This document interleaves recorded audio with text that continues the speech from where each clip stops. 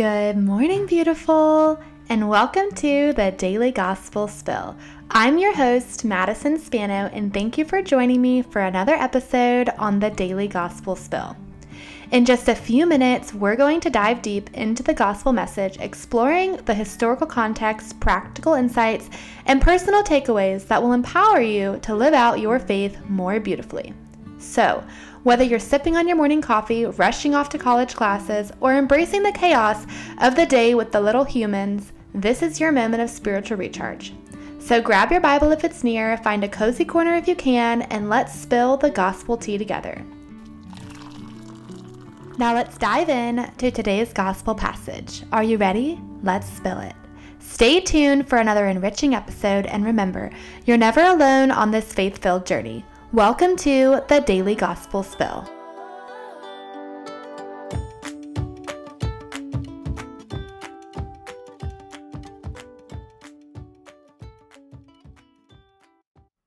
Hello, beautiful. In today's podcast, we're chatting on Mark 6:53 through 56. This segment of scripture beautifully illustrates the profound impact of Jesus' healing ministry. Let's get into the passage. Jesus heals the sick in Gennesaret. When they crossed over, they landed at Gennesaret and anchored there. As soon as they got out of the boat, people recognized Jesus. They ran throughout that region and carried the sick on mats to wherever they heard he was. And wherever he went in villages, towns, or countryside, they placed the sick in the marketplace. They begged him to let them touch even the edge of his cloak, and all who touched it were healed. Okay, so let's chat about what's going on in Gennesaret. When Jesus arrives, he's instantly recognized. Imagine the buzz, the excitement. People are rushing to him, bringing the sick, hoping for a touch of healing. This is first century Judea, where news spreads not through Twitter feeds or texts, but word of mouth. The quick spread of news about Jesus is nothing short of amazing. It's not just how fast gossip travels, it shows the deep longing and faith of the people. In this passage, there's this raw contrast between the tough conditions of the sick and the limitless hope they have in Jesus. Picture the scene, people believing that just touching the edge of Jesus' cloak could heal them. Mark really hits it home, saying all who touched him were healed. It's this powerful reminder that faith is a huge part of healing. But there's more going on here. Back in the day, being ill could really isolate you because of all those cultural purity rules. So reaching out to touch Jesus, especially for those labeled unclean, was super brave, both physically and socially. And let's not forget the cultural significance of clothes in Jewish tradition. Those fringes on Jesus' garment weren't just fashion statements. They were deeply symbolic, reminding people of God's commands. So touching his garment wasn't just a physical act. It was like saying, I recognize who you are, Jesus. From a spiritual angle, this moment with Jesus' cloak is brimming with symbolism.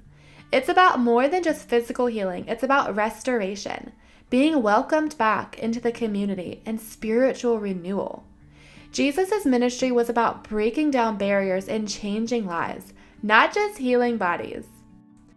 Fast forward to today, and this passage really gets us thinking. How do we, as modern followers of Christ, reach out to those who need help? How do we show our faith in our actions and our willingness to help others?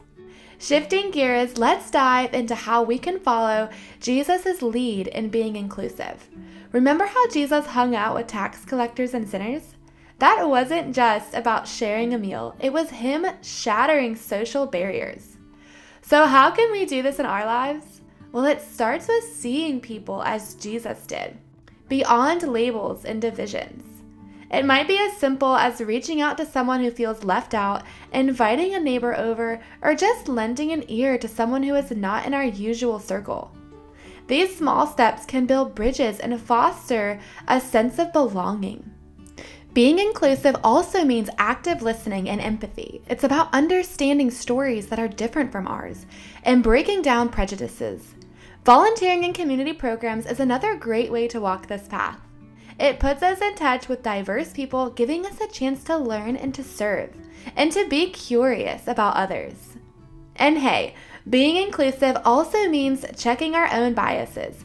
It's about creating an atmosphere where everyone feels valued, just like Jesus did. In a nutshell, embracing Jesus' style of inclusivity is about stepping out of our comfort zones, really connecting with empathy, and working to break down those social barriers. It's about making our own gospel tables welcoming to everyone. As we're wrapping up today's Heart to Heart, let's really think about something. How can we spread the healing and all-embracing love of Jesus in our everyday lives? It's not just about those Sunday morning feels, but about carrying that warmth and faith with us every single day. Living a gospel-centered life is like having your heart tuned into Jesus mode all the time. Let's be on the lookout for moments where we can be Jesus to someone else, sharing a smile, a kind word, or just being there. Remember, it's all about compassion and love, and truly trying to understand what's in another's heart. Speaking of understanding, I've got to share something from Dale Carnegie's book that I absolutely love. This guy was a master at building relationships, and he shared these 6 golden rules. Genuinely caring for others, sharing a smile, remembering people's names, because who doesn't love hearing their name? And really listening, keeping it real, and steering clear of arguments.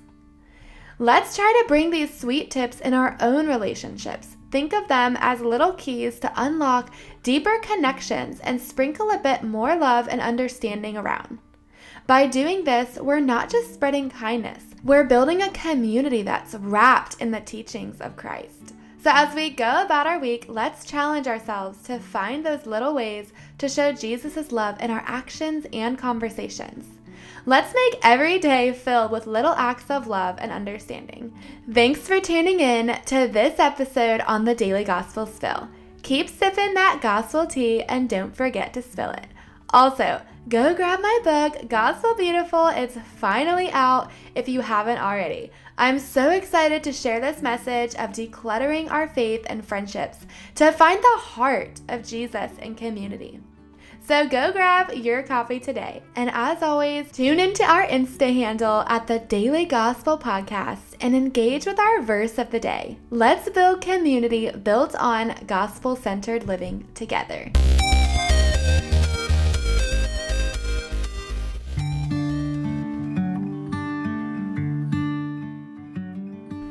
Thank you so much for listening to the Daily Gospel Spill. If you are loving this podcast, make sure to subscribe on your favorite podcast platform so you never miss an episode. And we would love to chat with you about how the Lord is touching your heart in the review section. If you can think of someone who would love to hear this podcast, make sure to share it and don't forget to tag me at Madison Spano on Instagram so we can follow along with who's listening. I am also super excited to share that my book, Gospel Beautiful, is releasing next month.